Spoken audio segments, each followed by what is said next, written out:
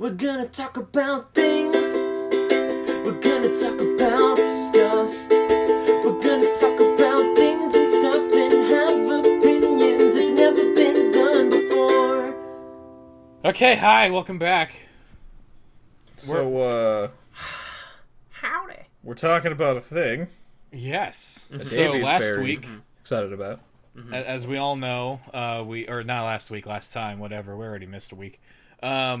We talked about how Tom Nook defeated Batman in all scenarios. Right. Yes. He 10-0'd him. The problem is you use the word defeat.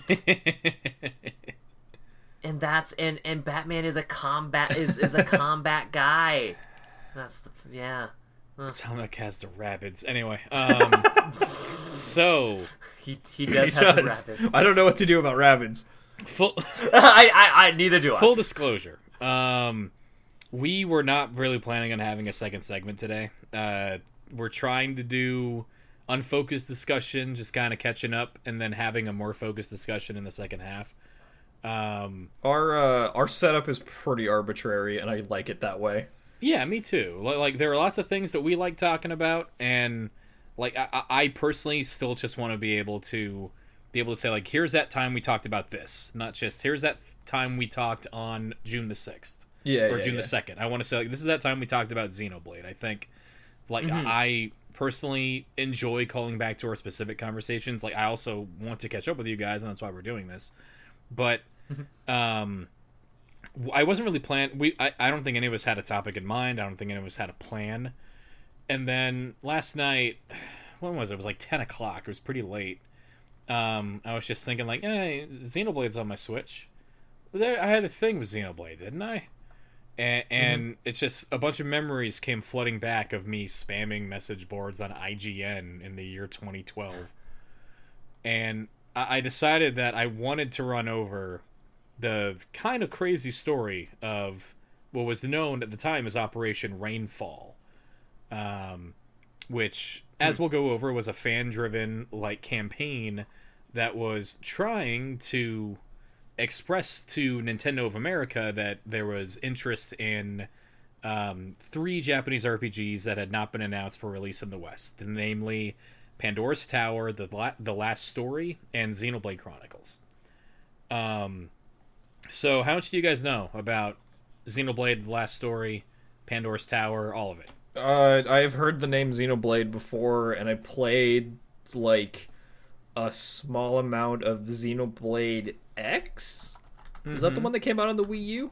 That is the one that came out on the Wii U. Okay, I played really maybe bad. Like 30 minutes of that. Probably a little bit more than that, but not very much of it. Mistake. Chris? Operation Rainfall, commonly known as Rainfall, was a video game-oriented fan campaign. I know that, I know that there was there was this huge push to get these like titles to the US, and that this was kind of like the tail end of just like like there were just things around this time that we weren't getting. Yeah. There was just a lot of stuff at this time that we weren't getting, and like I remember it being this really cool, like, just drive to like get stuff in the U.S., which I think in just recent times has just been less of a fear. Yeah, like I think a lot of things have happened that kind of alleviate that. Like one, like I think more niche publishers are active now than were back then. I think Japan embracing the PC as a landing space for the work in the West has been or like Japanese game publishers, right? Like I think that's been a really big part in these things not getting, or like having places to land over here. That was one thing I was going to bring up was the PC comparison, because the big one was Monster Hunter World recently, where Capcom was like, oh no, nobody wants to play this on PC, and literally everyone was like, no, I'd much rather play this on PC. And then through convincing, they were like, okay, well, we'll release it on PC, but like it's going to take a while because we want to do it right. And then when they finally released it, it played at over 60 FPS. It ran really well. It had a couple hitches in the beginning, but they sort of fixed them. And it just became a really, really, really good port. And everyone loved it. And they looked at the sales figures, and they were like, oh, shit. Everyone bought this game. We sold a lot of copies. So now I think, in sort of the same vein as the Operation Rainfall, where like getting like localizing media and games and stuff, like people are starting to realize like, oh, if we do start like putting games and stuff out on PC, we'll get more income. Yeah, and like there's always going to be a trade-off, but like just it seems like there is the expected floor of interest for some media franchises. Right. There's always the initial cost. Like obviously you have to pay to port. You have to, for PC you have to, do all the stuff to port it over, and for localization you have to get voice actors and you have to get writers and you have to translate everything. So then it becomes, is it worth it to do this thing? How much money it's going to cost, and are we going to make that money back when we do sell it? One thing that I will say about the PC is that it has led to 80% of the new releases on Steam being goddamn porn PowerPoints. And similarly... That's true. That's been like that for a while.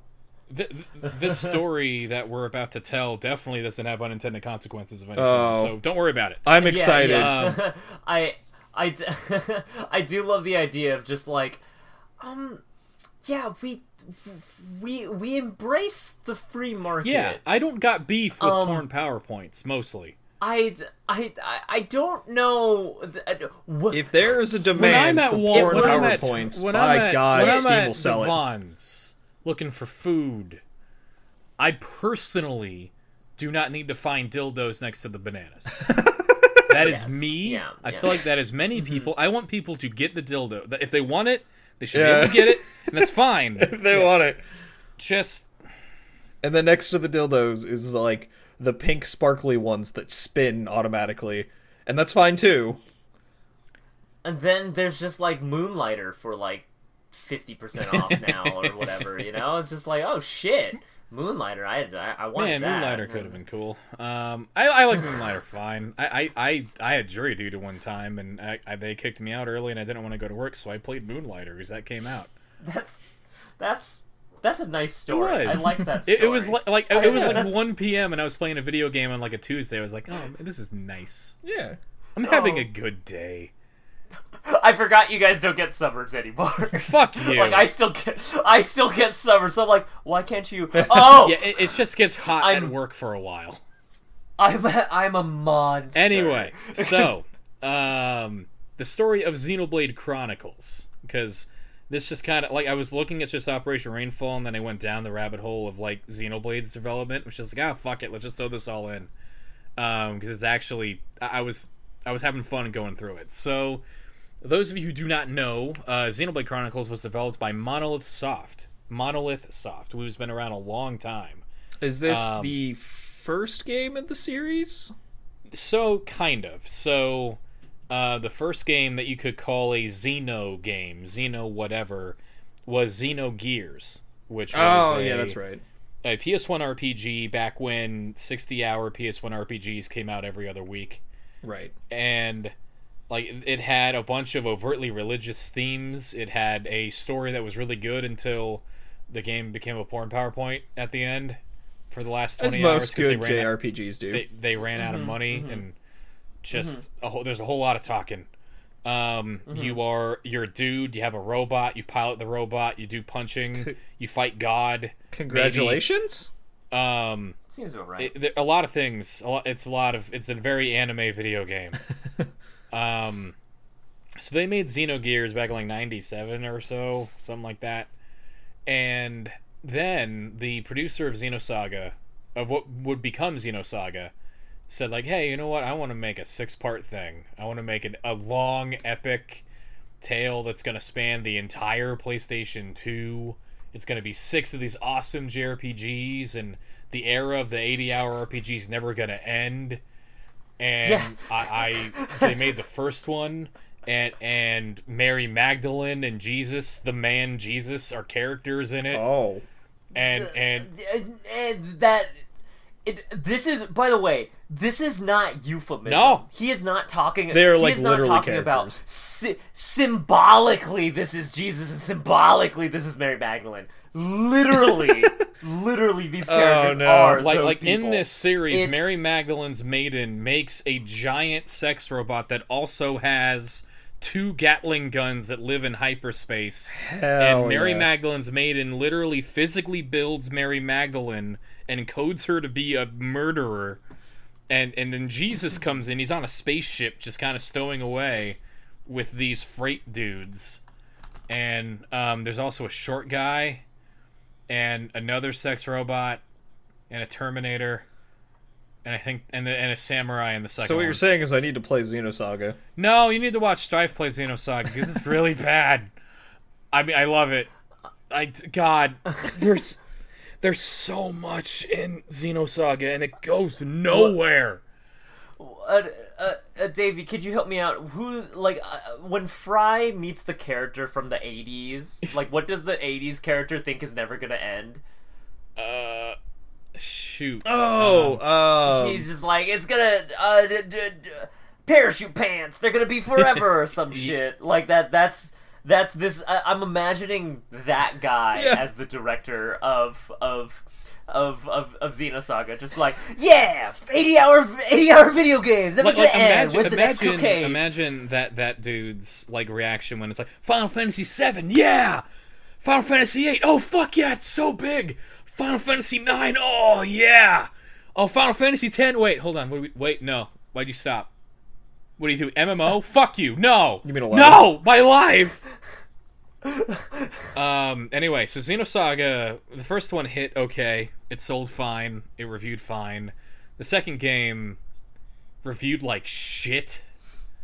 They changed everything. They changed the combat system. They changed the story. They changed the voice actors. They changed the art style. They put a samurai in it, so that was good. But other than that, it's just That's how you make everything better. it was esoteric nonsense in gameplay, and if you have esoteric ass gameplay and just esotericity in plastic disc form in the plot, it turns out no one has a good time, and the series kind of cratered from there. So the plan, allegedly anyway, was for the Xenosaga to be a 6-part series where 1, 2, 3, 5, and 6 were going to be new games, and Xenogears was going to be part 4. And like the whole point of Xenosaga is you're trying to find, I think, Lost Jerusalem, which is like our Earth.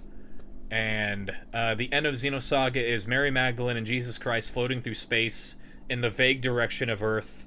And they do a Master Chief "Wake Me When You Need Me" thing, and then that's it. It's just kind of over because no one wanted to buy another Xenosaga. So their 25-year plan ended in like year 6, and and the entire studio's bummed the fuck out, right? Just for context. Was this about the time that Dot Hack also imploded?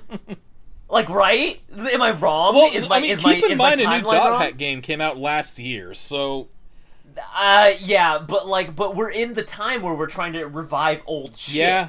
So but that's about the time that it imploded, right? The 90-hour contentless bloated ass RPG fucking died here. So yeah, pretty much. Yeah, really only Final Fantasy has survived. Like Final Fantasy Tales of is still kicking. Yeah, the Tales series is still kicking. I mean, Persona Atelier's 5 still just around. came. Persona technically just came back, but there wasn't like what was the time difference between 4 and 5? And keep in mind, so there was like 11 years between those two games. So keep in mind, like Japan had the tsunami and the earthquake. Oh, that's right. There's been a lot of things that kind of stalled creativity in Japan. True. For different reasons. But also, like, I mean, JRPGs are a product of their fucking time. Yeah, in a lot of general, ways. they like sort of- everything's a JRPG now, which is something we'll talk about. In a They're different not podcast. quite RTS, but they have definitely died off. Like the RTS genre is just like completely dead. Yeah. Like the last RTS to come out was the Warcraft 3 remaster. So, and then before that, it was probably the actual Warcraft 3. There was StarCraft 2. Okay, yeah, it was StarCraft 2. Rude. Son of a bitch. They had a Geth would like to have a campaign, word or with the you. Geth of StarCraft thing. Not included, like actual like that kind of RTS, not like 4Xs and grand strategies. I like myself some XCAM. So I'm on the first sentence of this, so we got to get moving. So Monolith Soft, everyone's all bummed out. Everyone's sad. And they started a new project. And the point of the project was specifically, everyone's sad. We need to boost morale. We need to do something we all want to do. So Tetsuya Takahashi, who worked on Xenosaga and Xenogears, was tabbed as the executive director of the new project. Kind of the beginning of the project came, he had a dream one night. And that dream was these two massive Goliath figures doing sword combat in the middle of a vast ocean. And both of these figures kill each other. They land the final strike on each other at the same time. And then they just lied motionless in the middle of the void. And then in his dream, life sprang forth from those two giant beasts. And then he woke up. I love how this is pretty much like a prophecy, right? Like it's pretty much like I have dreamt the dream of dreams. I have come forth to like. He didn't realize that it was actually the beginning of the world, and it was God trying to tell him like how it all started. And he's just like, "This would make a great video game."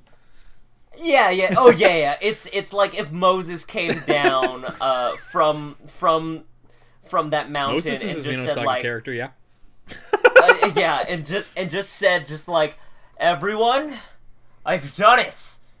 I have created the world's greatest board game, and God's just upstairs like, that's not quite what I wanted you to do.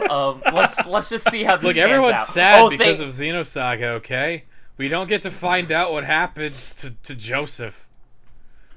Oh, thank God, he threw them at that giant cow. Okay, he's got to come back up. Okay, cool. So basically, like Takahashi comes back with the fucking 10 Commandments of those two giant fighting sword dudes, and comes walking into the studio, and the team literally collaboratively build a physical model of what would end up becoming the Bionis and the Mechanis, the setting of Xenoblade.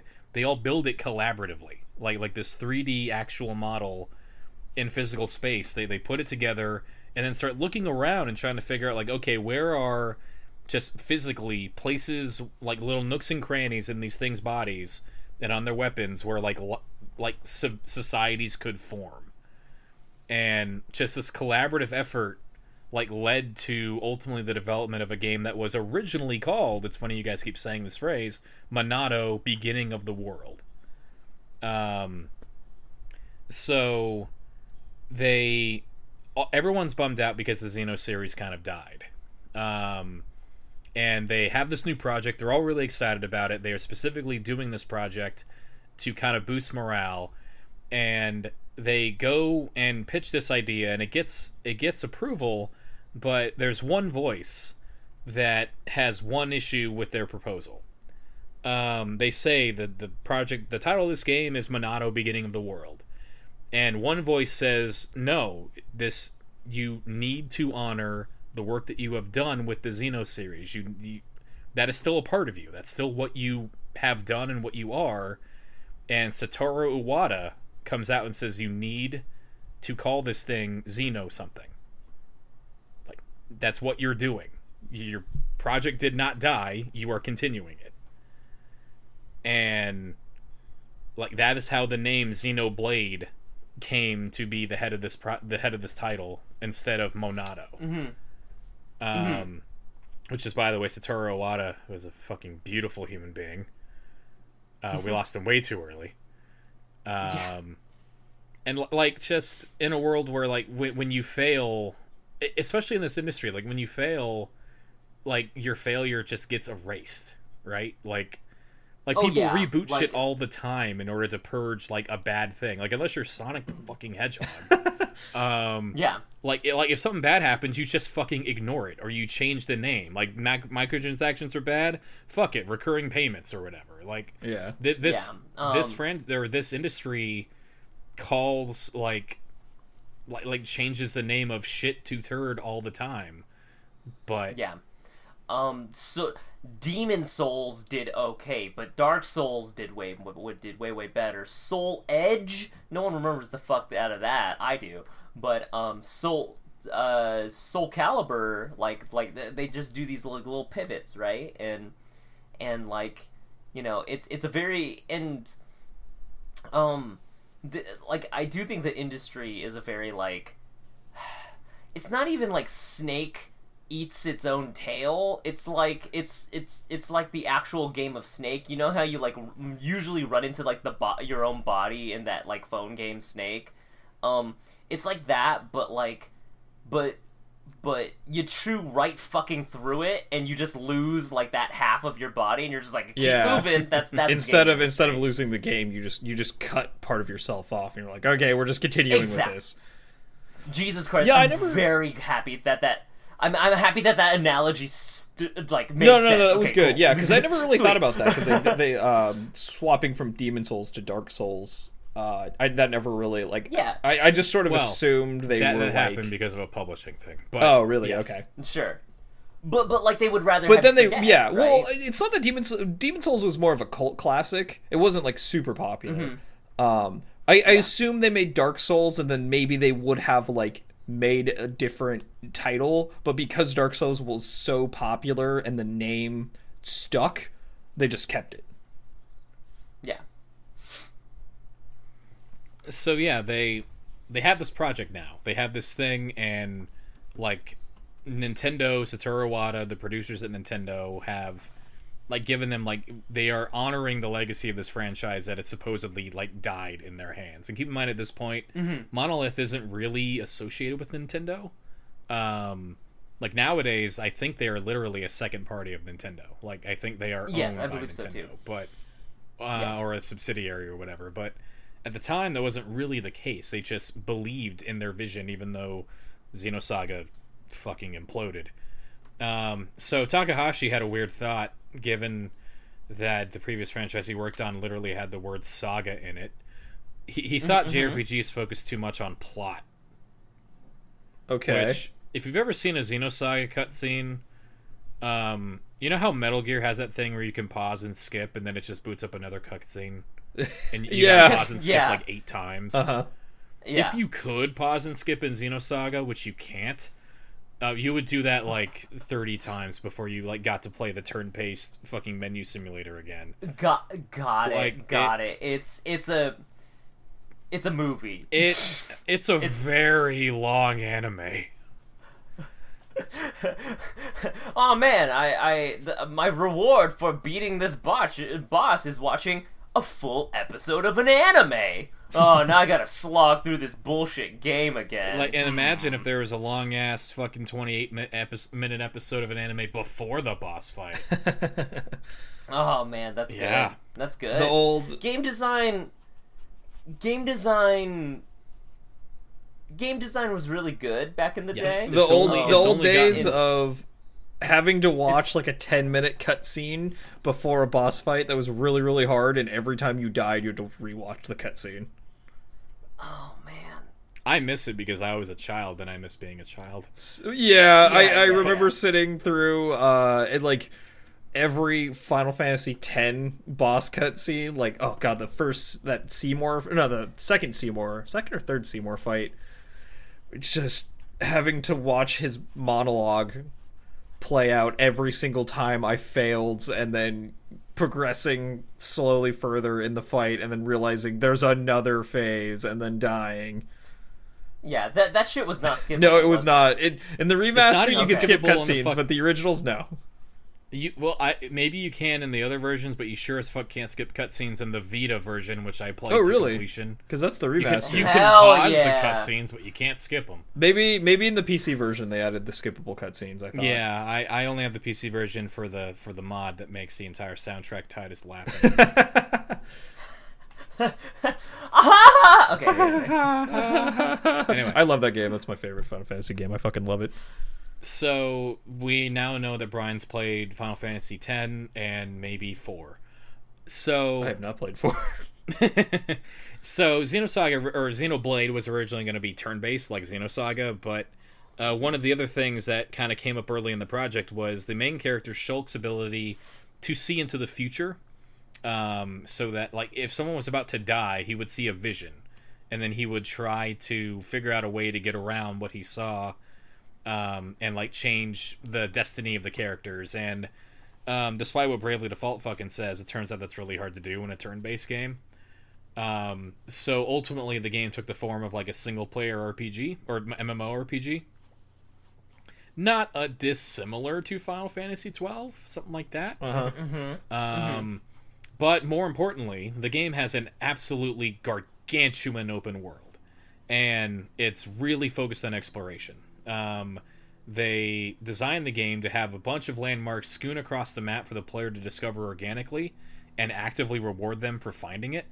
And that was where I really fell in love with the game. Just like whenever you found this giant new area that was still super densely populated for shit for you to find, like playing the game's combat was fun enough, getting to know more about the characters was fun, the story's good, but for me it was that exploration and really like getting to dig in to the setting of that game and realizing like you are physically progressing and moving over this dead god's body, and like it's a really fascinating thing. So really quickly to clarify, because I want to kind of like look up images so I can kind of see it. This is Xenoblade Chronicles. Oh, this is Xenoblade Chronicles. Okay. How could you ever be confused about the chronology? I'm very names? confused about the chronology of Xenoblade. Okay, because I was looking up stuff and I'm like, wait, this is all stuff from like semi-modern consoles. We were talking about PS2, and now all of a sudden we're on like Xenosaga. So I typed in Xenoblade. Xenoblade came out. Xenoblade Chronicles. In the year of our Lord 2020. So I don't. So Xenoblade Chronicles is what I'm looking up, right? Yeah. Then there's Xenoblade Chronicles X. There's Xenoblade.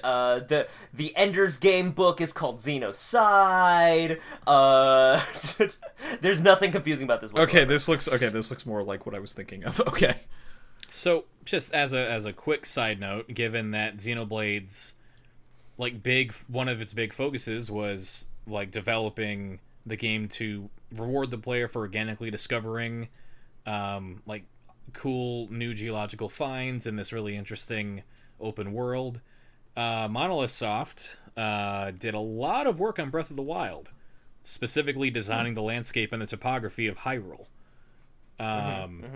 So if you like that weird tech demo that Zelda became, turns out it's Xenoblade's fault. You're welcome. Huh. Thank you. I humbly thank everyone involved from the bottom of my heart. My letter writing campaign saved. I'm so happy Zelda. that Breath of the Wild was the most receptive tech demo. I love Breath of the Wild. Yeah, I do love how Davy's letter writing campaign breathed new life into the Legend of Zelda series. I don't regret it. Like, even a no little. pun intended. Like you were able to take. You were able to take Skyward Sword personally and form it into Breath of the Wild. No, I Wii Motion Plus, get the fuck out of here. Oh god. Link's crossbow training, suck my I played Breath of the Wild on the Wii U because I bought this thing because of Zelda, you sons of bitches. My Zelda is left-handed or whatever. Anyway. I do gotta say, it looks really even on the Wii U, it still looks really good. Yeah, frame rate kind of has. I mean, it has frame rate issues on all platforms. Anyway, it loads really crappily. Yeah. Yeah. So. Yeah. So yeah, I mean, it's just the Nintendo's design philosophy, I think we've talked about here a couple of times and in our little circle, but I mean, they've skewed a lot more towards like organically experiencing rich and dense content and worlds and stuff. And Xenosaga led kind of directly to that because everyone got sad and they wanted to do something cool. Yeah, that's neat. So keep in mind, sometimes when you're sad, something cool will happen later or something. That is a I good will story. keep that in. Am I helping? I will keep that in mind for I- things that are totally not happening. I don't right know why you would now. tell us a story. Nothing Am I terrible is helping happening. on June 2nd, 2020? Am I helping right now? No, that Yes, was a yeah. heartwarming story about a Japanese developer that came So up from their failure. Multiple times through its development, Takahashi, the developer, went to series producer Hitoshi Yamagami, who has been with Nintendo for a bajillion years. He worked on Dr. Mario. He made the original cards that Nintendo, the card He company, himself used to make. purchased the Seattle Mariners. He invented the Ace of Spades. Both the card and the song. All of this was Nintendo before the family computer. They had Didn't they make... I don't know who. Metallica? Nope. I think we're really fucking this up. Uh, But The Beatles? But yeah, so he's been there Yeah, for the Beatles. a really long time. He's been there a really long time. So Takahashi went like, look, the development of this game, we're having problems. We were too ambitious again. We did the Xenosaga thing of saying we're going to make a bajillion-hour thing, and it can only be a septillion-hour thing. And we have to cut out the girl. And Yamagami was like, just make the game you want to make. Just do whatever you want. It'll be fine. I will sell them on it. Make your thing. And like apparently this happened more than once. And like sometimes it just takes confidence because look where we are now, 10 years fucking later. Also, just really quick, the music's really good. If you know your video game music history, Yoko Shimomura, the composer of Street Fighter 2, no way, and a bunch of like ACE Plus, Manami Kyoto, a bunch of other awesome artists did the composition for this game's soundtrack. It blew my face off. It is goddamn amazing. A bunch of it got revamped for the remaster or for the thing they put out this year. That's awesome. That's really cool. That's really awesome. I have a new appreciation for the Xenosaga series. Yeah, After Xeno. Because before all I knew about it was I played a little bit of X, and that was about mechas, I think. Yeah, that was a And bad man. That was an interesting Yeah, concept. I'm You like- know me, I love my Armored Core. It just didn't work out. Yeah. And then the other thing I know about Xenoblade is sword waifus. Yes, And we'll get to that. All I know about So Xenosaga. Xenoblade's Chronicles 1 is an interesting JRPG because it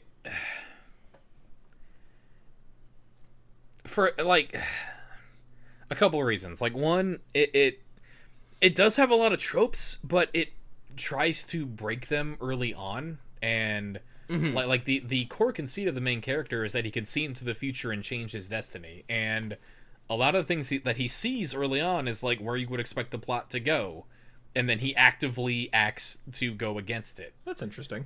And like you have your girlfriend at the beginning of the game, and like you can play as her. She's a playable character, and like they're gonna build up like, okay, this is Zidane and what's her face from Final Fantasy VIII, I think. Are you there, Chris? Renoa? I said that specifically to make Chris angry. Oh, Zidane, you're being an ad.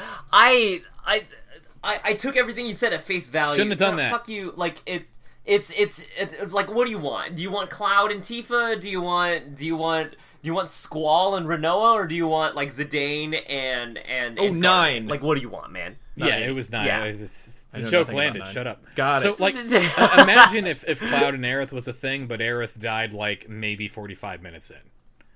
Like, Fiora gets offed immediately in that game. That's sad. And that's sad. Shulk spends the entire game knowing he saw into the future, he saw it happen, and he couldn't stop it. And he ends up, like, he spends like 30 hours of that game just thinking, man, these goddamn robots, they suck ass, I'm gonna kill them all.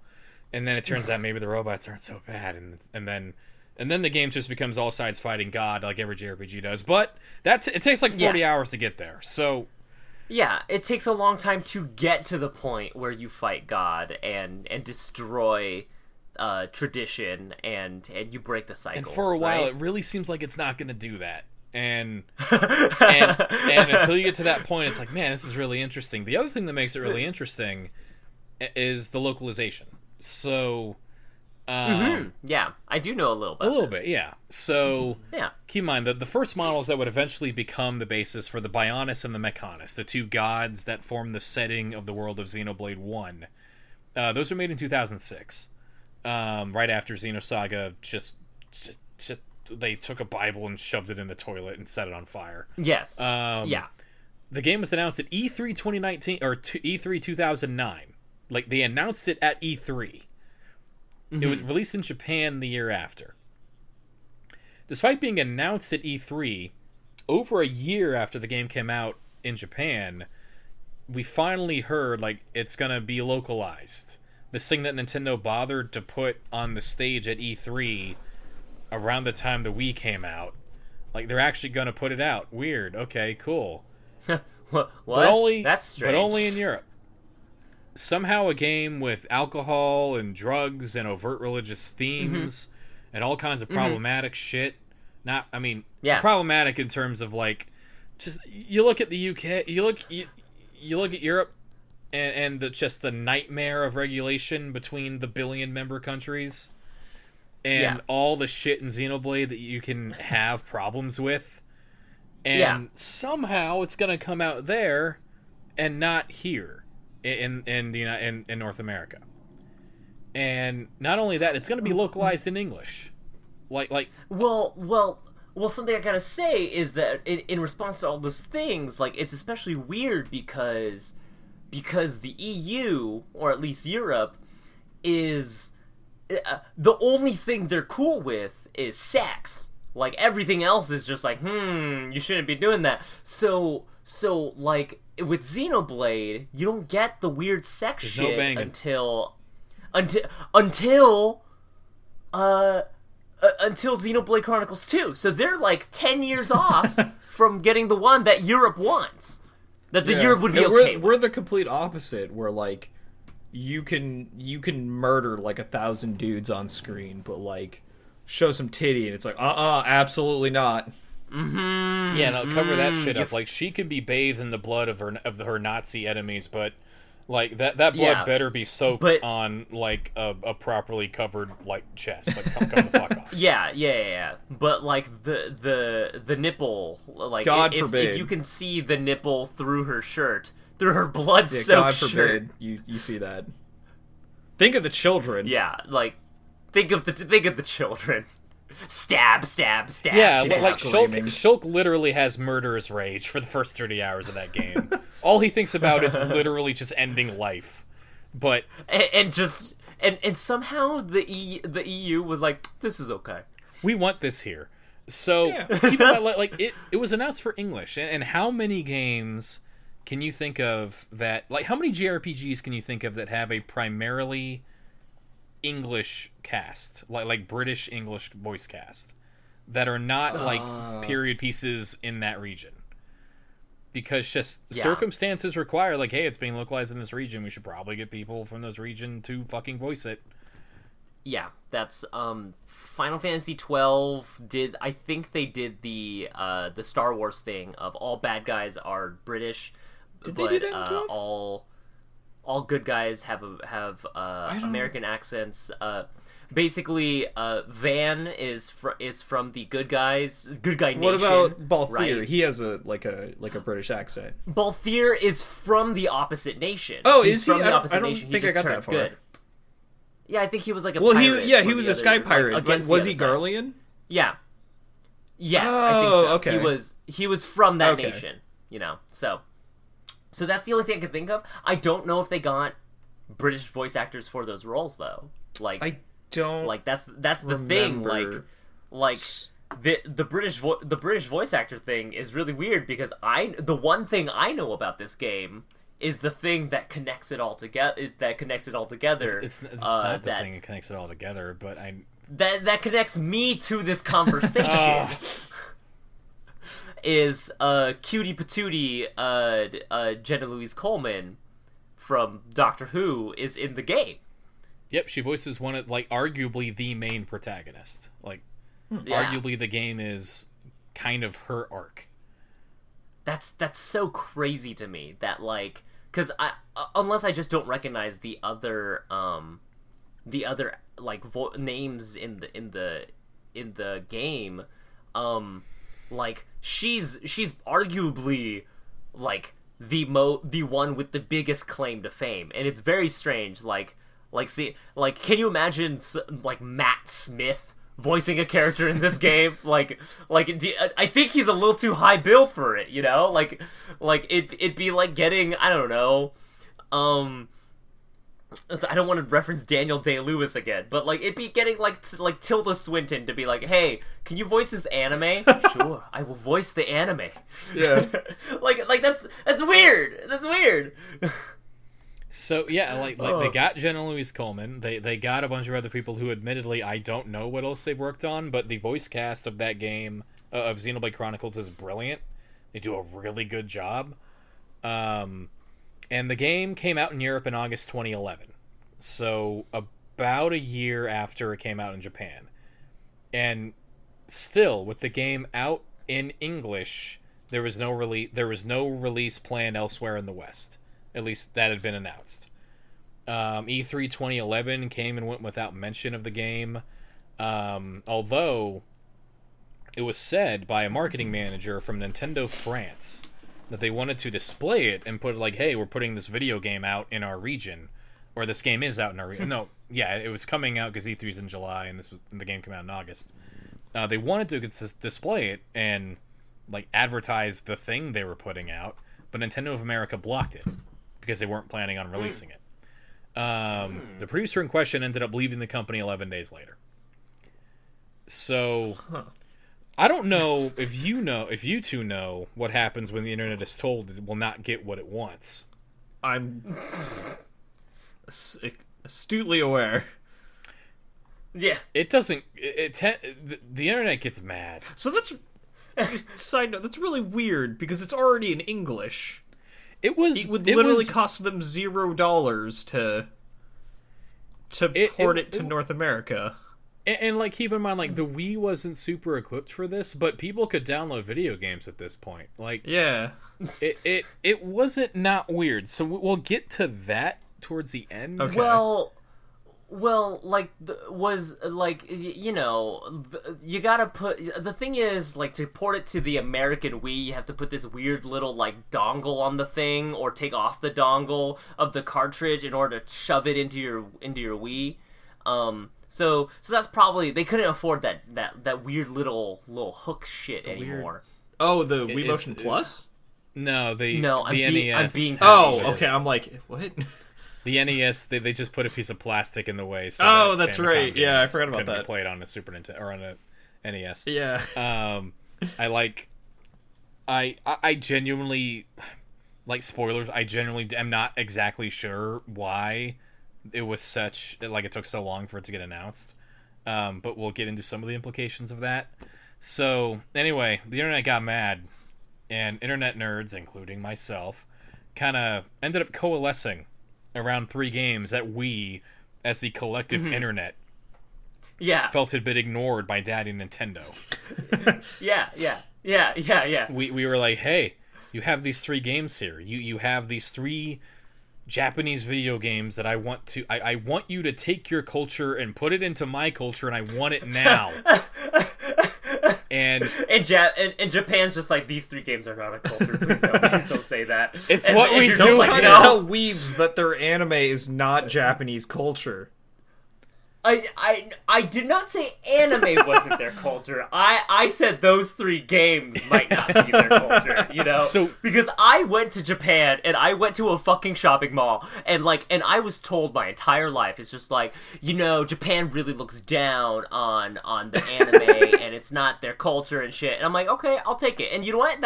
I accept that that's not all of their culture, right? Like, there has to be more. They must be really annoyed with people that's just like, hello, I've come from the United States. Give me your anime, please. It's like, you're in Kyoto. You gotta go north for that shit.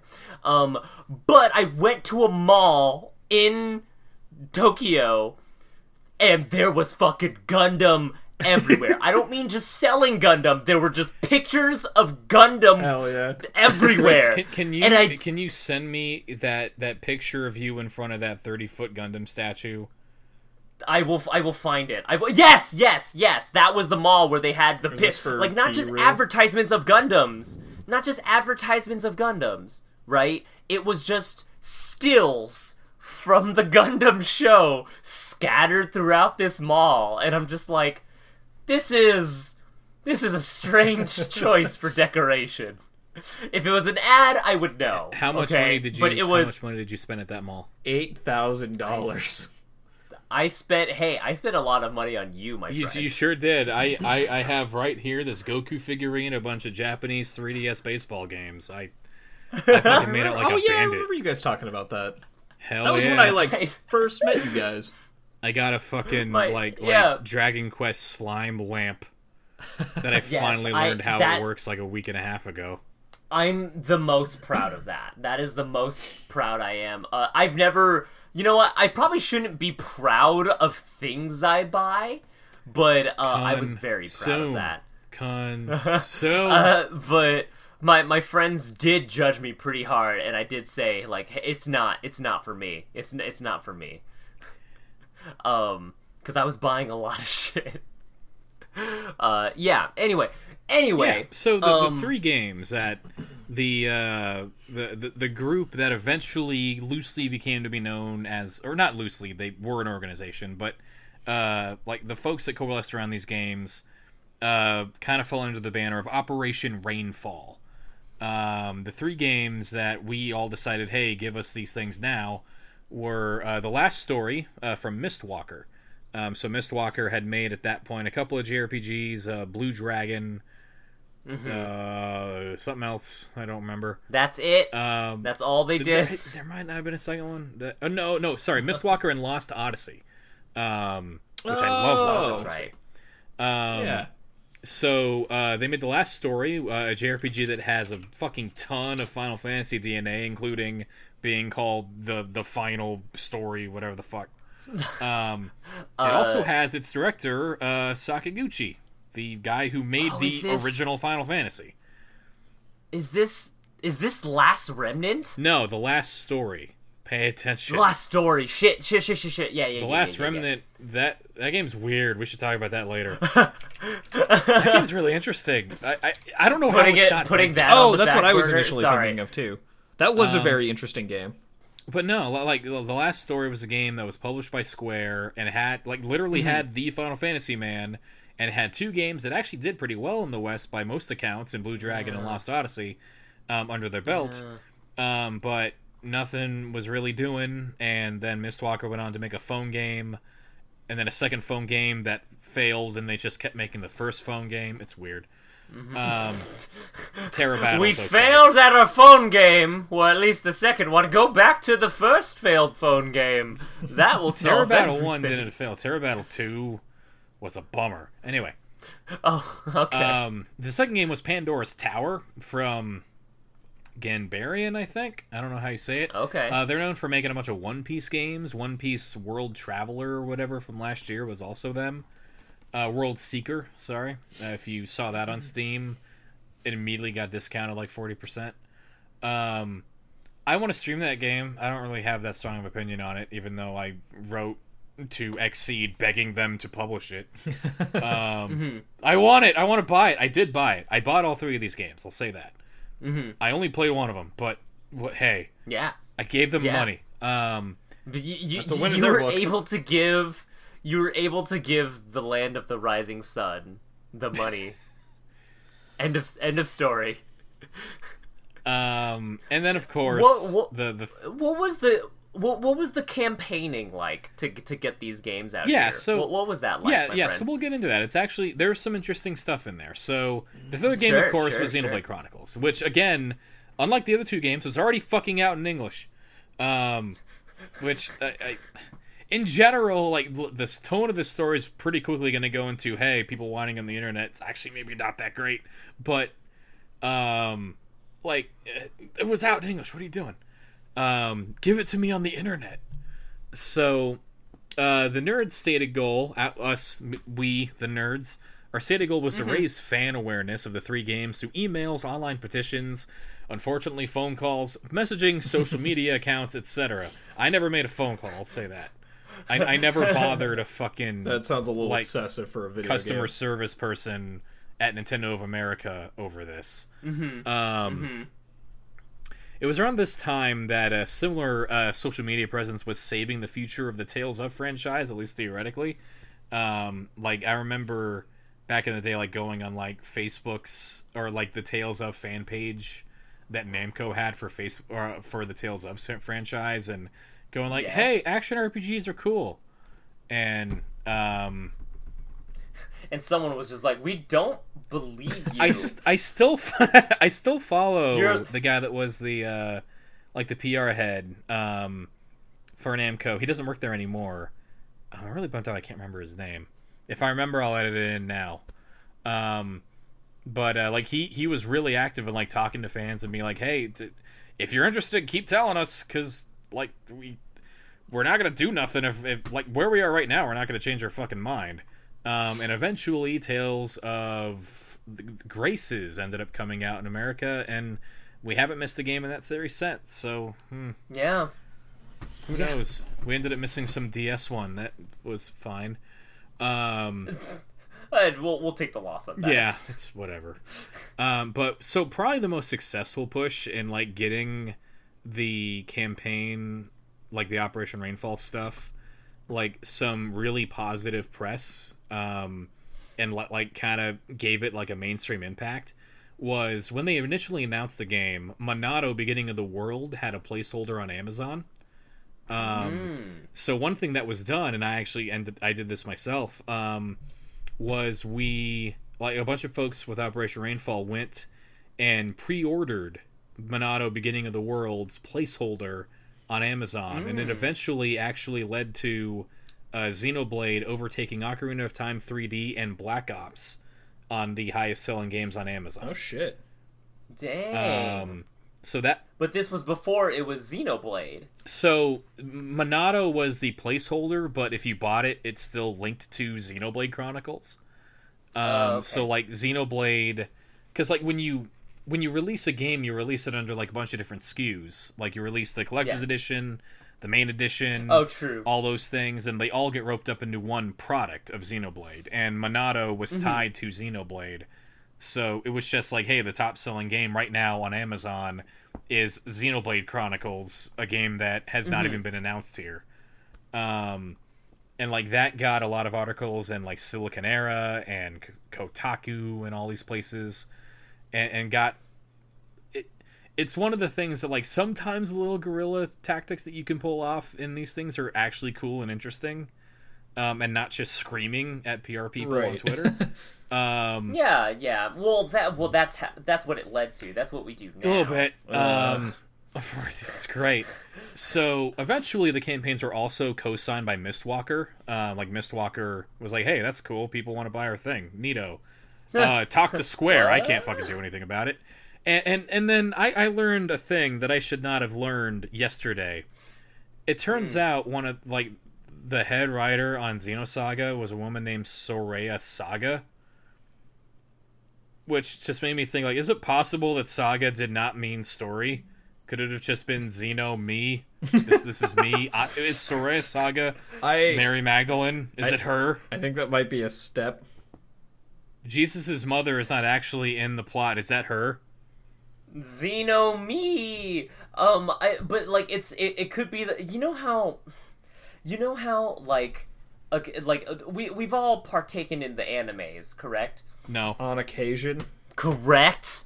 Well, you know how anime, like openings and shit, they'll just scream one line in English. Yes. What if, yeah, but it's kind of like nonsense, except for like when it's Asian Kung Fu Generation, because like Ready Steady Go is really good.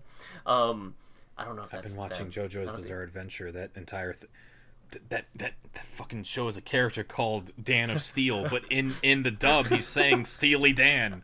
I can hear him saying it. Stop lying to me. It's Steely Dan. Yeah. Oasis, Green Day, Sanctuary, Verdant, 1/7 of the week. That's not even good. Eyes closing. 100 plus 80 plus 1 plus 1. My greatest enemy. Oh my god. I don't need anyone. Yeah. It was also revealed after the fact that Takahashi fully expected the game to be released worldwide when he was developing it, so who knows how he got that idea. Given how much support Nintendo had for the project, like how did those wires get crossed? It's weird. It is strange. Yeah.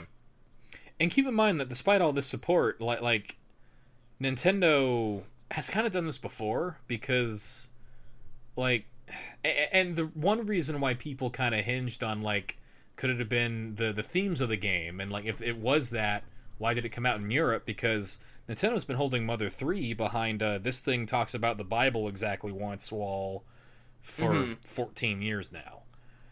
There's a gravestone in it, and we can't have There's that. a gravestone and something like vaguely ghosty flies out of it, which implies an afterlife, which we just don't want to broach. Which is just like it you know, it's just sacred ground. I know You know, I know a ghost is a literal foe of our most iconic character. Well, you see, Boo is not really a ghost. Yeah. He's more of a spirit. He's a projection Yeah. of rage, but He's a manifestation. Do you think it's the themes like that, or do you think it was they just didn't think they would make enough money? So, but that's the thing. Like, I'm no captain of industry, but Right. I would imagine if you are jumping through the regulation loopholes of putting a thing out across the entire EU, I don't see how that could be more complicated than putting it out in America. My kind of same thought. I know it's America's also in really English. big. It's not like they had, it was released in French, and then it was like, oh, well, shit, we gotta pay voice actors for English, and One we don't thing want I to. Yeah. will say is that when I'm watching Doctor Who, I gotta watch that shit with subtitles, because I cannot understand a goddamn thing that they're saying. So maybe they thought, this is in English, maybe. but it's in the Queen's English. I so... suppose, as a Japanese person who may think that the dialects are significantly different between the two continents, that maybe they wouldn't be able to understand. I suppose that's something that someone could think of. But that's not fair, because like I don't think that's quite it, because they got to get the lip flaps on, and I think that's that like the British are gonna fuck up the Japanese lip flaps just as much as the Americans do, and so like I think we're on even playing field. I think lip flaps literally makes us even on that. You're talking regard. about mouth shapes, right? There's a name for it. There's an actual animating term for it. I can't think of it right now. Is it not lip syncing? Lip syncing. And I mean, sure, one sure, thing sure. I'll say about Xenoblade, which this doesn't really apply to the remaster or the remake or whatever, but the original game ran like the resolution was like 210p. Like you do not see faces very good in this game. You can get away with lip syncing. In Xenoblade? Xenoblade, yeah. Sorry. Yeah, I'm really, really happy that it's in HD now. Like, that game Because- looks better on the 3DS than it looked on the fucking Wii. Yeah, like, and that was not... But at the same you time, do. you got to render Wii- the entire map at once, and it looks awesome when it's that big, but... Yeah. The Wii was not yeah, the most dude's powerful faces- console. Dude's faces Hey. did not get kind of got the short shift there. There was a moment in time where the Wii was the only device in my house that could play YouTube and Netflix. This is true. That would, like, I had nothing else. I did not have a smartphone. I did not have I did not have a functioning computer for a little while. So there's that. But like, it was so you gotta give credit to the Wii where credit is due. The Wii was the little console that could, certainly. Yeah, the Wii was the little console that got the olds. If you can get the olds, you make all the money. Yeah. You get the olds and the normies. The non-gaming there was people. I mean, I'm unsure if I was an old or a normie at that time. It's literally either or. It was a coin toss, but it also I mean, it got some people that played video games. I didn't get a Wii until Sonic Colors came out for some fucking reason. I don't know how I knew that was going to be good, but nice. It just came out after Generations, dude. It came out no Generations was after Colors, you fucking plebeian. Oh fuck! They always get me with Zelda. I've always got to play the new Zelda game. So Reggie files Amy. Reggie Fils-Aimé, remember him? He makes pizza now or something. The Nintendo of America guy, right? Yeah, they had a Nintendo of America for a long time. His body is ready, the big man. I actually didn't know what his last name was. Yeah. You didn't know it was Fils-Aimé? How do you spell it? Fils space AIME. I actually didn't know that. I just knew him as Reggie. Which I mean, there might be some. A lot of people just kind of knew him as Reggie. He was a very memeable man. Yes, this is true. Yeah, I assume he still is over where he does pizza. Probably. He's a good guy. I like him. He said he was a very effective head of state for Nintendo for a long time. So he said at one point that they were watching Xenoblade, quote unquote, very closely in Europe, but there was no official word. Finally, in December 2011, after we got Monado, Beginning of the World, to sell more copies than Black Ops for a couple of weeks on Amazon, and 5 months after the game's release in fucking English, and in a time when people could physically download video games off of the internet, although not on the Wii, video game's greatest hero stepped into the spotlight.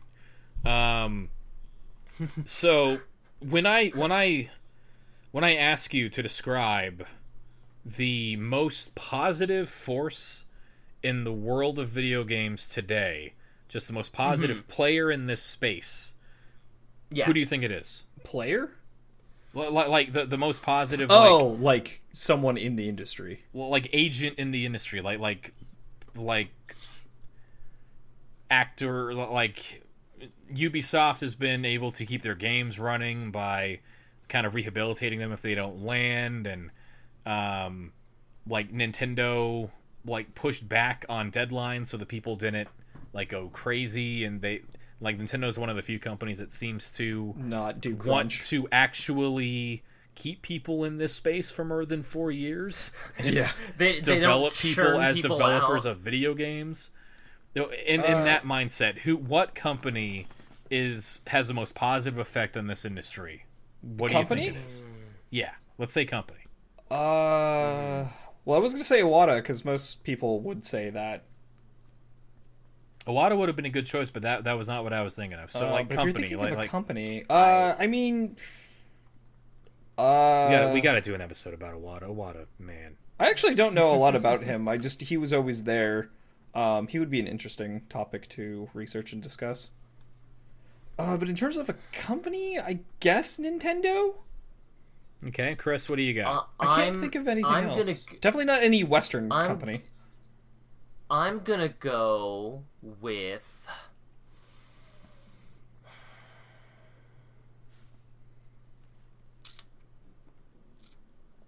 I'm gonna go with Fortnite. Just plain old Fortnite as a brand.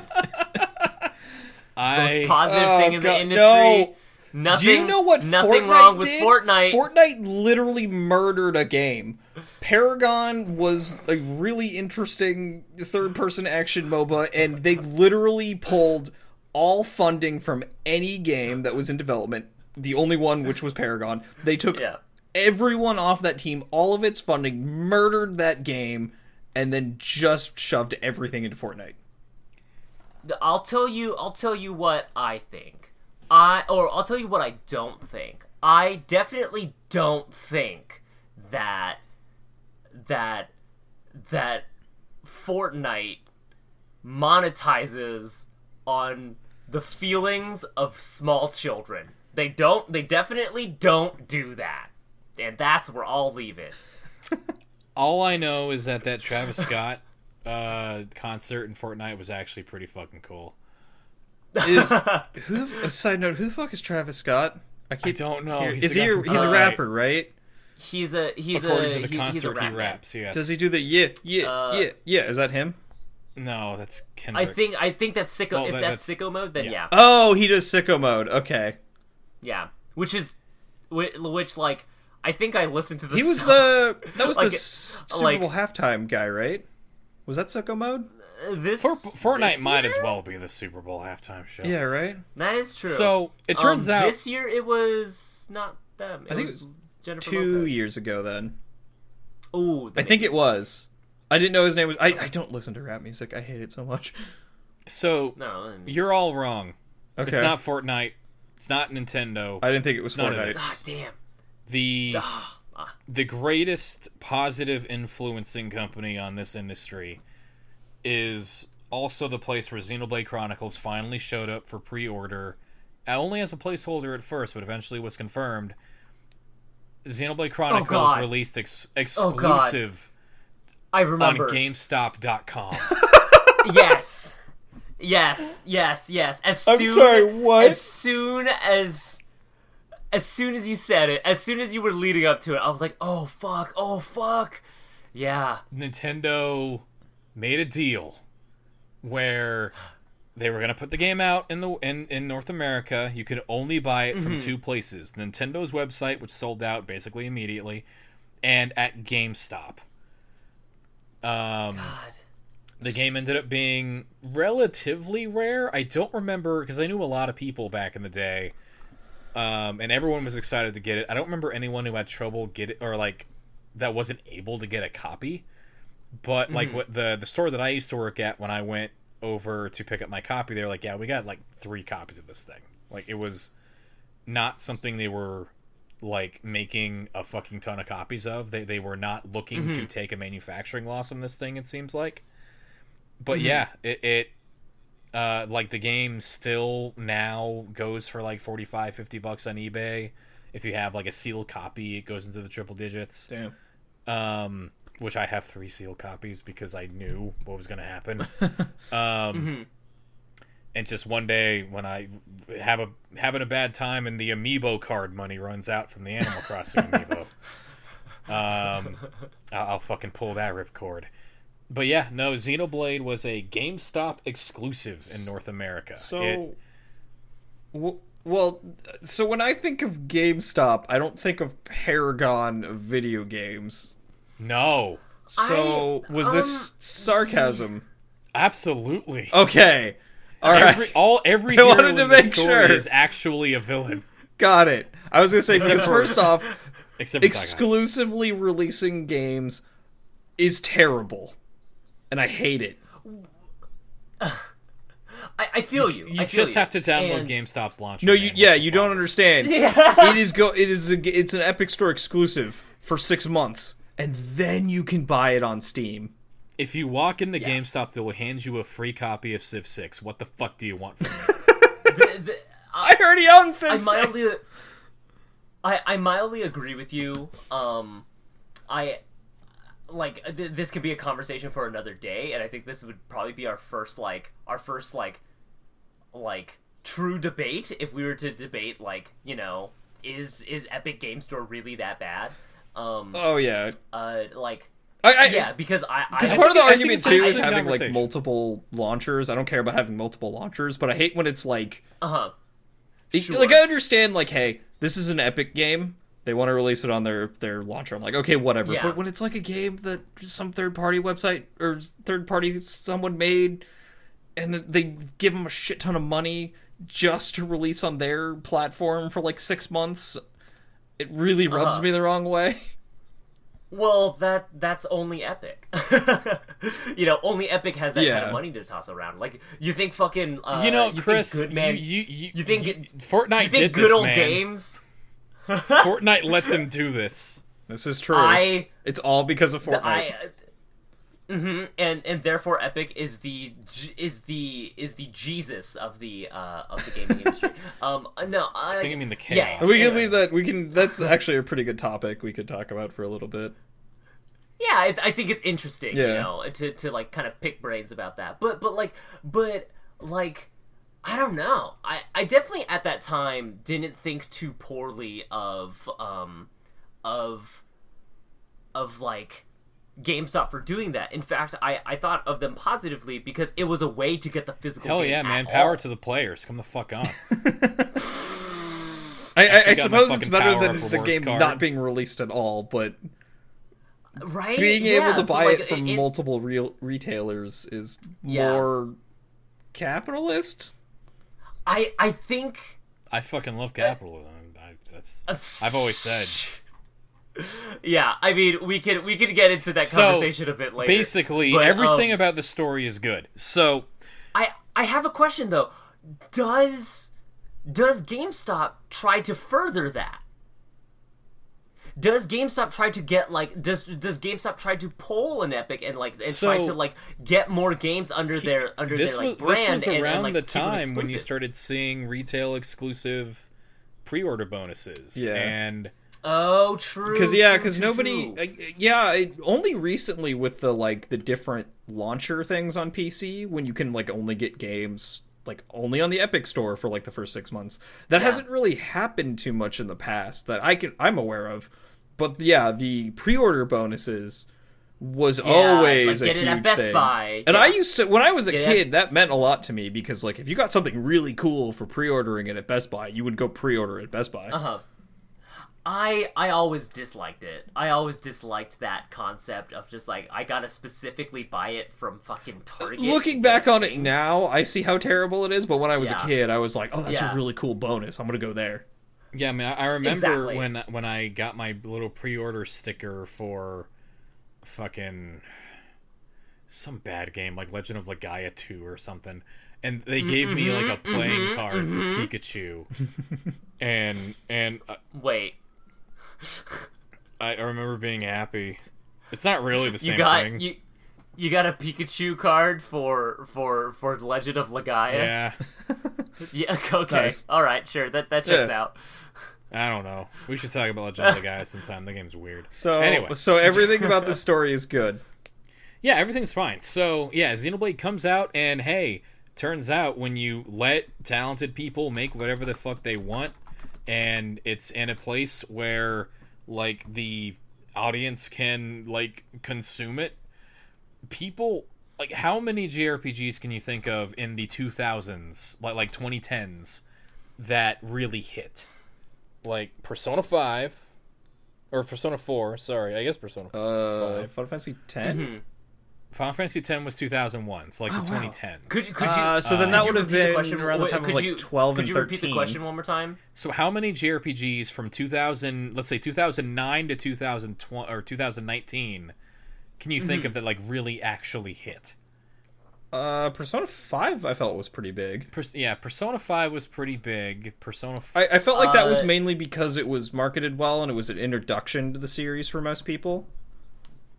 I am still surprised how much love Nier Automata got. I think that's because I'm it's not, not baby. necessarily a JRPG, it's more of an action game.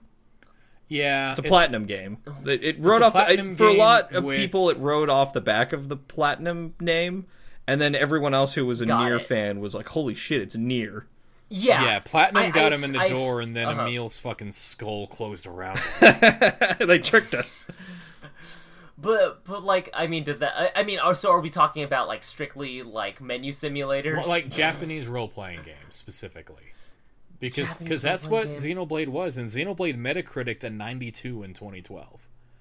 Xenoblade Wow, Metacritic, good. the only games that beat it Wow. were The Walking Dead from Telltale, Gross. Mass Effect Wow. 3 somehow, Gross. and another JRPG in Persona 4 Golden. But that was also like the second edition of Persona 4, and Yeah, They- and it was hitting like peak cult status at that yeah, point. like that was I Yeah. think after the first anime and before the second or something.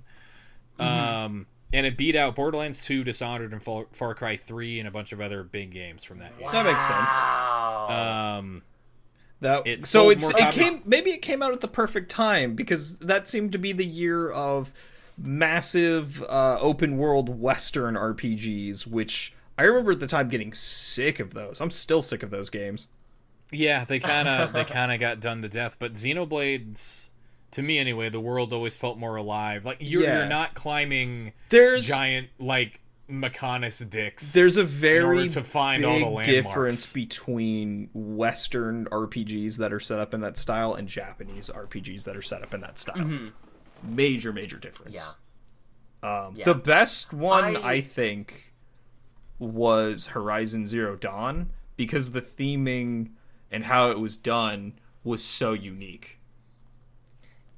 Yes, but like its only flaw is that it came out a week before Breath of the Wild did. That I played Breath of the Wild, and that I never looked back. Correct. Like I feel bad for that No, game. that because game I is should great. have given it more of a fair I do shake. too. You know, Okay, like, it's coming out. It's but- being ported to PC this year, so I'm going to give it a fair shake then. But what I played of it, I think I have I- it twice over. binged that for the first week because I knew Breath of the Yes. Wild was coming out. I'm like, I'm never touching this game after this week. I need to finish it, and I never beat it because of Breath of the Wild. What I'm saying And is that Breath of the Wild, again, Monolith Soft helped build the fucking world of Breath of the they had a Wild, tech and they learned demo. those lessons from So- Xenoblade. so and I'm Xenoblade- saying Xenoblade fucking stabbed Alloy, whatever the fuck her name is, right in the fucking spine. This is true. Oh, the Ashley Monado. Birch, no. Oh, was that Ashley Birch? Yes, sir. I didn't know that. She was a very good voice actress. I really like So- Aloy. Good character. She So, does a good despite being a retailer exclusive that did not get a wide release, and keep in mind that the market here is much bigger than the market in Japan, the game would sell more copies in the West than in Japan by quite a big margin. Really? Yeah. Which, again, that's not necessarily saying, hey, they should have always done this, because porting the game, localizing the game, takes time and money, and sometimes it's still not worth it. And to that point, Yeah. Reggie said in an interview with Silicon Era, after the game was finally announced, he said, "I have to tell you, it doesn't really affect what we do," Reggie began, bluntly enough. "We certainly look at it, and we're certainly aware of it, but it doesn't necessarily affect what we do," speaking of Operation Rainfall and fan campaigns in general. I'll give you an example. I mentioned earlier that our head of product development had a bet on X versus Y, which was referring to another project that I honestly don't remember because I wrote this yesterday while I was on sleeping drugs. We also had a bet around localizing Xenoblade. I wanted to bring Xenoblade here. The deal was, how much of a localization effort was it? It was already in English, Reggie. All you did was make Dunban's underpants bigger. Anyway, how many units are we going to sell, and are we going to make money? We were literally having this debate while Operation Rainfall was happening, and we were aware that there was interest for the game, but we wanted to make sure that it was a strong financial proposition. I remember being miffed by the statement at the time, and now I cannot imagine what would have happened if Reggie said, "Yeah, we did it because those nerds called us a bunch." Yeah. Oh man. Yeah. Oh man. Yeah, and can you imagine how much worse kind of gimme culture would be if he flat out said, like, "Hey, nerds, you did it!" Because of the fans demanding, we caved in. Yeah, I could see that ending very badly. like I just imagine like some kid at home just going, "We did it." He's have got the his power. I like don't know why you Xenoblade, gotta fucking like, do me this dirty, but figurines, and he's like trembling, like. okay. Oh, I don't know why you guys are doing this to me. Yes, I'm filled with one thing that I was. If you guys are gonna do this, you got to read the Dark Tower. Why isn't everything just? We just say a random thing, and you're just like, why Because are you you're quoting the Dark Tower? You're being mean to me. I don't know how this applies to the Dark Tower at all, but The Dark Tower is about everything, man. Yeah. It's about the spine of the reality, brother. It is the urtext of our world. So, that is basically the story of Operation Rainfall and, like, how that campaign may or may not have led to or helped push for the release of Xenoblade Chronicles into North America and further in the West. There are some other tidbits about Xenoblade that I thought were interesting. There's a really weird 3DS port that you needed, like the new 3DS, if you remember that weird thing. Yeah. You needed that to play it. If you put it into another one, it would just say, like, get this out of here. It would say, make me more money, the new please. 3DS was the most confusing, just ridiculousness How are they ever. so bad at this? They don't know. They make a new console, a brand new console, nothing to do with the Wii. Not even a fucking thing. No, like, there are motion controls, but they don't give you a sensor bar. It has no games to take advantage of sensor, and they call it the Wii U, which sounds like a fucking expansion. It sounds like a fucking expansion. No, of that. you don't. This isn't the Nintendo 3DS. This is the new Nintendo 3DS. Yeah, I want the new Yeah. one. Yeah. I think for 3 years, like the naming squad was just really I like to fucking think high. that they took them out back and shot them, and then hired new people. Honest, you know what? Yeah. I think Because it the is? Switch Like, is a decent name. yeah, and you know what I think it is? Like, Shigeru Miyamoto, I'm pretty sure he's just been a prophet that no one's been able to fucking understand his vision for like 15 years. Like, he sat them down and went, I want a machine that you can carry with you portably, and then you put it on a television. I want you to do that for me. And the Wii people, cool. I made a remote. I made a TV remote. This is, And then the Wii U okay, people yeah, were yeah. like, I made a little touchpad thing. And they're like, what if we, like, combined these? Oh! No, but now it's on both. The game's on both this screen and that screen. It's like the one you hold, and now it's on the There's TV. 2 You're welcome. screens. One is the game, and one is your inventory. What is just like What does the You're second welcome. screen do So- for 90% of the game? so- Nothing! We made a game called Wonderful 101 where half of it takes place on both screens, and it's impossible to port it. Oh, God. Wait, 10 years later, we ported it. it's on a console that more than 8 people have now. Okay, just as a gimmick, let's rebrand the Wii U. Let's make them a product that's the Wii U, but actually have it like make sense. So Why? like what can you add to the Wii U, or I'm sorry, to the Wii that would make sense that it would be called the Nintendo. Wii U? Oh, okay, got you. Yeah. Do you see what I mean? Like, what feature is added to the Wii that would make sense? Now it's a Wii U. Some kind of smeller vision. Like, oh, Wii U, you can smell Mario. Oh, God. I don't know. The Wii and the Wii U was an interesting timeline of gaming. I will give them this. The tactile feel of the edges of Wii U discs. It's like... You remember that scene from Rick and Morty when Morty's standing on a perfectly level surface? And like he has an existential crisis? That's how I feel when I'm holding the edge of a Wii U disc. It's God. It's like I cannot tell where my fingers end and the disc begins. Yeah. God, I never really thought about damn that, but it. yeah. Oh, what about a strange, What the speaking of... Wait, no. Well, I'm not moving from this topic, no. Like, really? Have you held one? That's the... Yes, I have. Have you squeezed it as hard as you can, trying to hurt your fingers and you can't? No, I have not. You probably shouldn't. Because it'll probably snap at some point. How about a Wii U disc? Like, what the can't even remember the last fuck? time I thought about Wii U. That is giving such sheer poetry to this stupid product. Did they do that because they didn't want kids hurting themselves? Probably no. It's probably just they got special Blu-rays or whatever the fuck, and they just happen to turn out that way. No, I like to believe one engineer is just like, all right, like everyone else is just like, okay, just slap the game on a disc. It really doesn't fucking matter. We really phoned this one in, and one guy is like, no, we can make CDs art.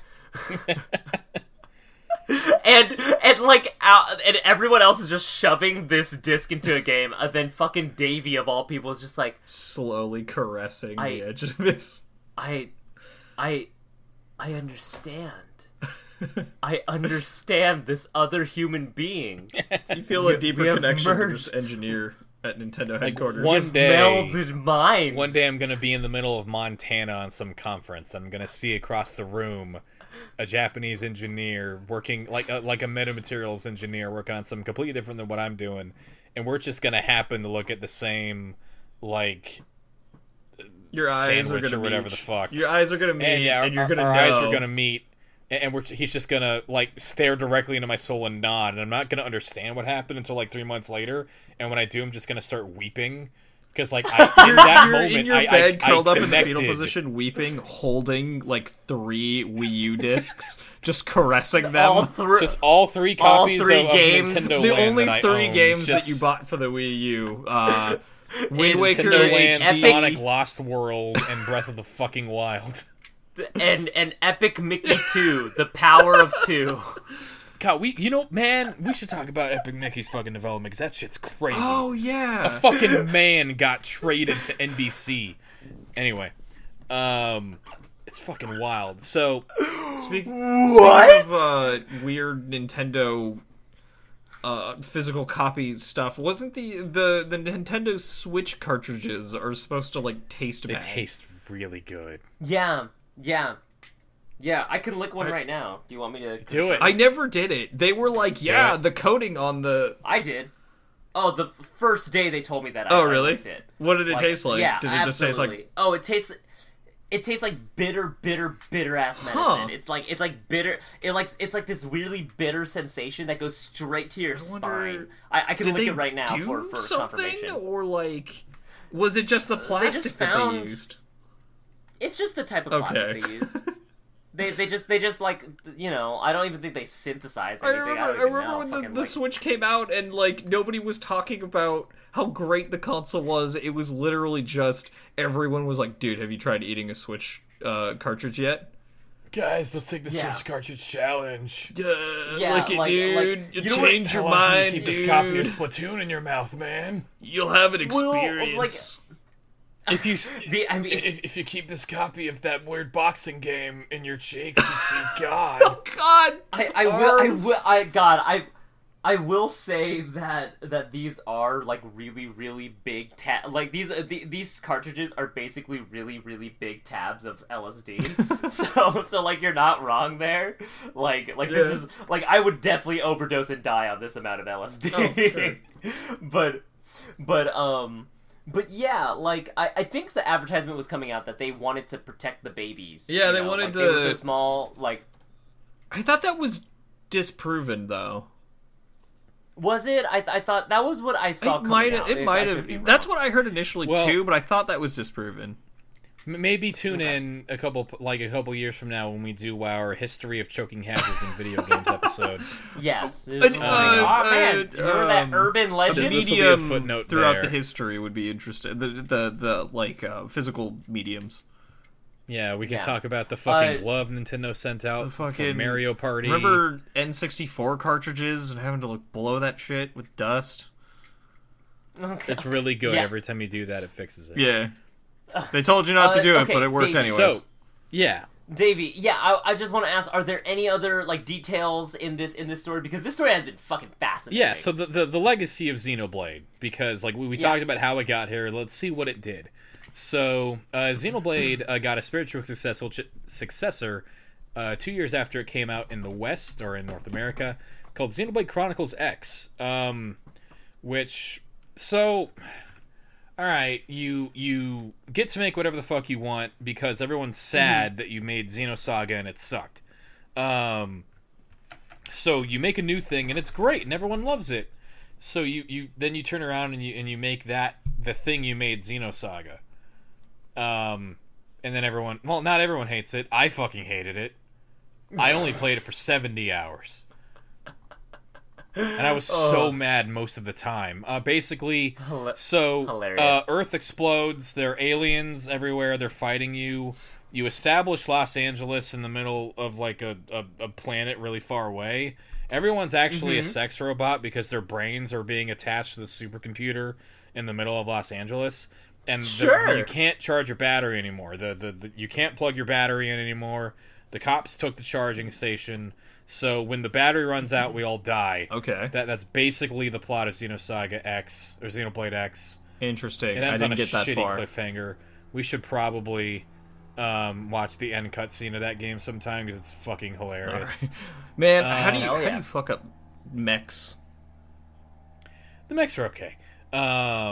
That's right. You also got to fly around in mechs. I forgot about that. You don't get the mechs until like 30 hours in. Yeah, I remember That's being not very even disappointed. an important part of the game. Yeah, I mean, That's not even an important part of the game enough to remember. once you get into a mech and you can fly around, like the traversal and the exploration aspects of Xenoblade X are awesome. The game looks incredible. The environments of the planet are awesome. The characters are fucking nonsense people at one point. Like, one of the main characters is like this 11-year-old super genius engineer girl. And she's got good parts, but like there's one point where she's staring at her super special awesome Gundam as it like explodes because the aliens got to it, and she's like, "No, my last homework assignment," because her parents are dead, and she misses having homework. Okay. And it's really good. The game does actually have a pretty good sense of humor. Like there's one part where you do a mission, and for some reason they brought if you're gonna, I get like the arcs that carried people off of the planet were just kind of evenly distributed. It wasn't like chest packing in scientists and engineers and poets and shit. But like there's a woman in the game who is a barista and she keeps spilling coffee, and there's a cutscene where like this super high ranking general yells at this woman for not being able to make coffee correctly, and then she just starts running in a direction in the cutscene. And the cutscene never ends, but the character keeps running. And if you don't advance the dialogue, you can like watch her model get smaller and smaller and smaller, and eventually just like start floating because she's still moving in one direction, but her model's really small.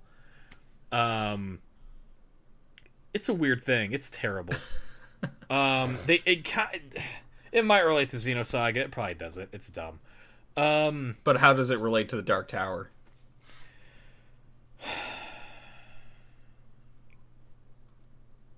So, remember that thing I said about how everyone's a sex robot, and if the batteries run out, time ends? Anyway. I was joking. Right. I know, bitch. Read the fucking books. Xenoblade also got a pseudo-sequel in Xenoblade Chronicles 2 in 2017. I have not actually finished that game. So that is the sword waifus.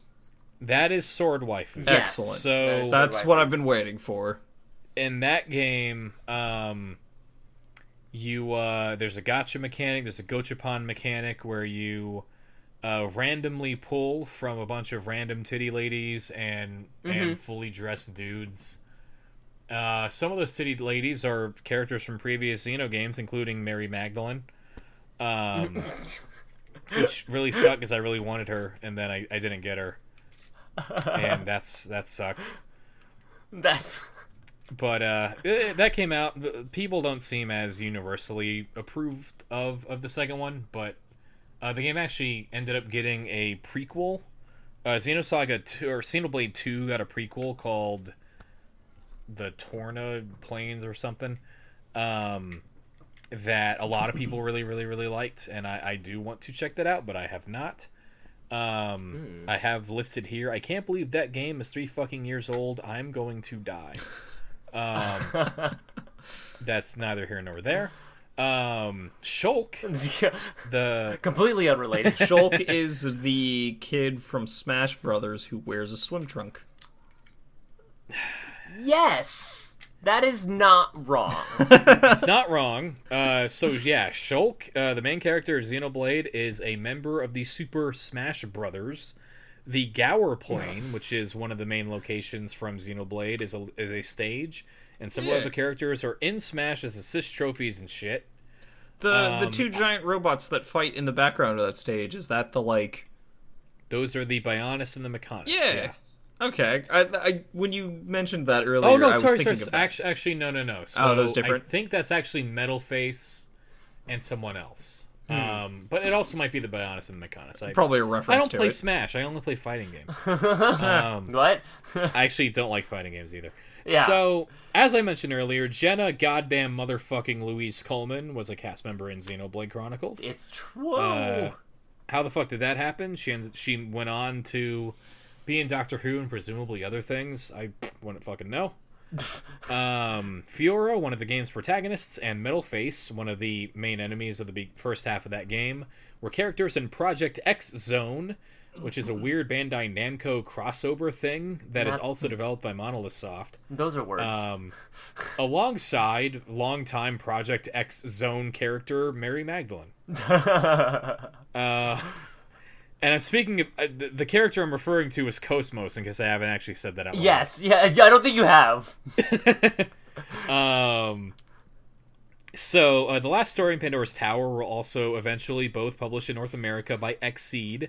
One of the things that Operation Rainfall ended up doing was reaching out to Xseed, Idea Factory, Nippon Ichi, Real publishers, not fucking GameStop. Yeah, a bunch of niche publishers trying to drum up interest. Eventually, Xseed published both games in North America. Yeah. Again, there was never any like, hey, we did this because of Operation Rainfall, which is probably a good thing. But yeah. There was one thing and then another. There was a correlation, causation, unproven. Right. As much as I would love to say, like, yeah, the power of fans is motivating these giant multi-billion-dollar companies. It's all about money. Capitalism. Which I mean that's an entire debate philosophy class. It is the only way. That is my hard line. So moving forward, Operation Rainfall was galvanized because Xenoblade came out, so they started bothering a lot of people. Which, I mean, there are no like main documented super toxic things at Operation Rainfall. They are generally now. There's still a blog. Op Rainfall is still a blog you can go to, and it's typically focused on smaller niche things in Japan, and it kind of. I'm like people like the mission was accomplished. People did not stick around or anything like that. But Operation Rainfall is still a brand and a blog that you can go to. Although when I visited there yesterday, June the 1st, 2020, my web browser was like, "Hey, if you type anything in here, everyone can see it. This is not secure, so just be careful." But they still exist. The last story in Pandora's Tower released to like basically no fanfare, and neither was ever heard of again. Yeah. Like they were pretty middling games as far as those things went, right? Like they were not. They did okay. Yeah, Pandora's Tower, I think, like the reception around it was like, yeah, there's some cool stuff here. I do want to check it out. I actually never have. I have a copy of it. I've just never played it. The last story had a pretty decent like critical reception. Mistwalker was making some really cool games back then. Like I adore Lost Odyssey. I think Blue Dragon's boss theme is hilarious. And that's about it. The rest of that game's silly. But and I mean the last story was another one of those of them trying to mix up what a AAA JRPG was, and it came out and it was fine, and then they went on to make phone games and make $1 bajillion. Yeah. as phone games do. As they are wont to do. Because of this man right here. Yeah. Yes, you're welcome. So that is good to hear that after the fan petition thing, whatever. I mean, at least in the case of Xenoblade, was actually like the fans actually like went out and bought it and stuff and supported it. Yeah, no, I mean, like, as opposed to just like of, completely forgetting about it. Yeah, like a lot of the successful aspects of what Operation Rainfall was able to pull off was really putting the money where their mouth was. Yeah. Like getting obviously like Amazon did not like take in a bunch of money from those pre-orders, but you had to go through some kind of financial institution. Like you had to go through the transaction, and but yeah, that was sort of like I'm staring at this Tails meme of the Sonic movie in the Discord right now, and it's just reminding me of like all of that craziness with like the demand for redesigning Sonic. And I was very happy that there was the second movement within that movement was, hey, once they do this, we have to all go see it. Because it is going to cost them millions of dollars, and we are putting editor like 3D designers and animators through crunch hours right now. And we all talk about how much we hate crunch hours and how it's ruining the industry, and like people like make really shitty amounts of money. We have to go see this and like praise it. And I think a lot of people did. That was sort of my mentality of like why because I rented it on Amazon. I was like, I'm going to pay money to see this. I'm not going to pirate it or anything or wait until it's free. I'm going to pay money because I agreed with the redesign and I want to watch it. I saw it in theaters, and I can attest that it is a movie. Much like how I can attest that Blue Dragon and The Last Story are video games. They are games. What did Blue Dragon come out on? What console did it come out on? Xbox 360. What about The Last Story? Wii. Congratulations. Thank you for what. Like I've earned my hive mind cred. Pandora's Tower. I know what a Suikoden is. Pandora's Tower. Don't tell me it. That also came out on the Wii. Yes. Okay. So, I mean, yeah, the entire thing of Operation Rainfall was bugging Nintendo. Yeah. So, yeah, I mean, that's pretty much it. Xenoblade Chronicles re-released again to great fanfare on the Switch this past week on whatever last Friday was. So, the original's on the Switch now? On May 29th, yeah. 2020. Maybe I pick that up at some point. When I'm actually feeling like playing video games. I would at least recommend, if you go, at least look it up on YouTube, watch a full cycle of the title screen of that game. It is, for my money, the greatest title screen that's ever been put on a game. Like the first time it booted, I know this is a cliche, I literally put my controller down and just stared at it. Like, it's like the music and the tone that it sets, it's fucking brilliant. Davey, you did it. You did it. It was all worth it. You made a sale on Xenoblade Chronicles Definitive Edition. So all I can say is that in the years since, folks bothering developers of video games on the internet has only gone well, and Nintendo of America's hesitance to acknowledge the mob's influence on their work is found to be historically unjustified. And that is the end of the story. Yay! I love it. Congratulations to me. Yeah. Specifically. You did it, Davey. That was really good. I wasn't expecting, for whatever reason, I thought you were just going to be like, oh, this was an interesting piece of gaming history I knew about. I don't know why I didn't think you would be a part of this. Yeah. I don't know how to take that. I don't know if we can continue only having things that Davey has been a part of. Man, where were you when StarCraft Ghost was going through development hell? I was watching it on G4 on their television show called Filter. Oh, yeah. Which was a show that only aired trailers of video games. And I remember looking at that and being like, that's got a girl in it. I don't want to play it. I'm 8 years old. I don't want that. I want to shoot him in with the dudes. That's pre me getting into G4. And then, I don't know. Who cares? It's a fucking FPS from 20 years ago. It's StarCraft. StarCraft's dead. It was gonna be an FPS, and then it was gonna be a third person, and then it was gonna be a top down, and then it was gonna fucking I don't know. Well, let's say we end this on.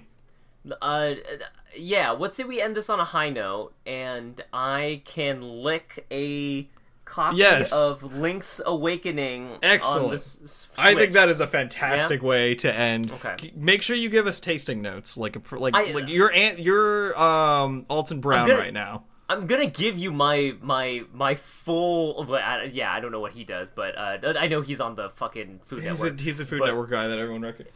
Do I have a Switch? But yeah, hold on, give me 1 second. Sure. Oh, we're gonna do this the same. No. I'm not licking a goddamn Switch cartridge. You guys do whatever the fuck you want. We didn't ask you to. I'm just gonna fucking play Dokkan Battle while you all choke to death. Pokemon Sword. And Davey, I will not make you lick a. Okay. So what part of this are you? Hands. I'm gonna lick. Are you looking the back or the label? The back. Okay. I'm not gonna lick no label. Okay. Don't lick the metallic part. Yeah, I fucking wouldn't do that. 3, 2, 1. Oh. Oh wow. That is not like licking plastic at all. That is. It's different. It's very different. It is very sharp. It's a very sharp flavor. That's why people think that they want the babies to not eat it. It is a very, very sharp bitterness that lingers on the tongue. Yeah. Okay, Davey, thanks for the history lesson on Operation Rainfall. Thanks for licking a battery. Yeah. So that's the title of the episode of the podcast. So it's the Name Pending Podcast, episode 2 - We Lick Switch Cartridges. Yeah, so I parentheses Operation Rainfall. Yeah, parentheses Operation Rainfall. The Name Pending Podcast and/or ABCD Podcast and/or whatever the hell we decided to call this is brought to you by 3 nerds with nothing better to do on a Tuesday. You can find the other half of this episode wherever we uploaded this one. You can also find more of Brian at www.twitch.tv/madlarkin6, that's MADLARKIN6, and more of Davey at www.twitch.tv/factory_Davey. Chris doesn't do any of this. Yet. Links to all of those in the description of this episode. Finally, credit for the song you're listening to, Name of BitQuest, goes to Incompetech and Kevin MacLeod, licensed under Creative Commons by Attribution 3.0. You can find this track and much more at Incompetech.com, that's INCOMPETECH.com, and a link to the reference license can be found in the description. Thanks for listening!